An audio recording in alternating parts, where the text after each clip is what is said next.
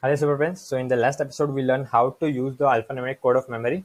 So in this lesson, we are going to see how to use it, okay? Where to use it and how we are going to use the thing here. So the thing here is we are going to see by example, okay? So why is it so essential to add sounds and numbers together, okay? So we're going to see the example here, okay?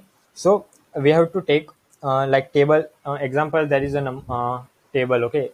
So t go for 1, A is vowel, B goes for 9, and L comes for 5. Okay, so you have to remember the consonant sounds for the numbers, so you can just take it will make for easy for you. Okay, so just E is vowel also. So we just remember 195 related to table. Okay, like that.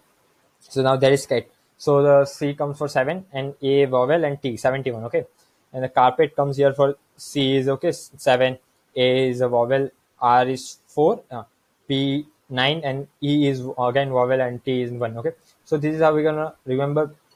And same with butter. Okay, B B is 9, U 1 is sorry, U is vowel, double T. Okay, so the essential part, we remember the rules here. We have to take double value as a single value only. Okay, so this we have took only one. Okay, and E is vowel and R is 4. Okay, so it it will seem to you like a hard thing for converting a word into a number. Okay, but the most important part here is you can, if you want to remember a number, you can picturize any if you have any number, just name the try to name just try to have the name of the some object or something name you can remember with the number. So the other time you remember about 9 and 4, you can come with butter. Okay, so you don't have to sometimes you forget your pin number of your bank account or something like that. You have your number, you have some object related to it, so you can remember it and visualize the number also, so you don't tend to forget the number. Okay, so here are some of the things you can remember the consonants more effectively. Okay, so T for tie, N for Noah, M for Ma, R for Rai, L for Law, Shoe, Key, K, I, IV, B, B, TS, toes. Okay, so this is how we're going to remember the consonants. Okay, this is the easier way.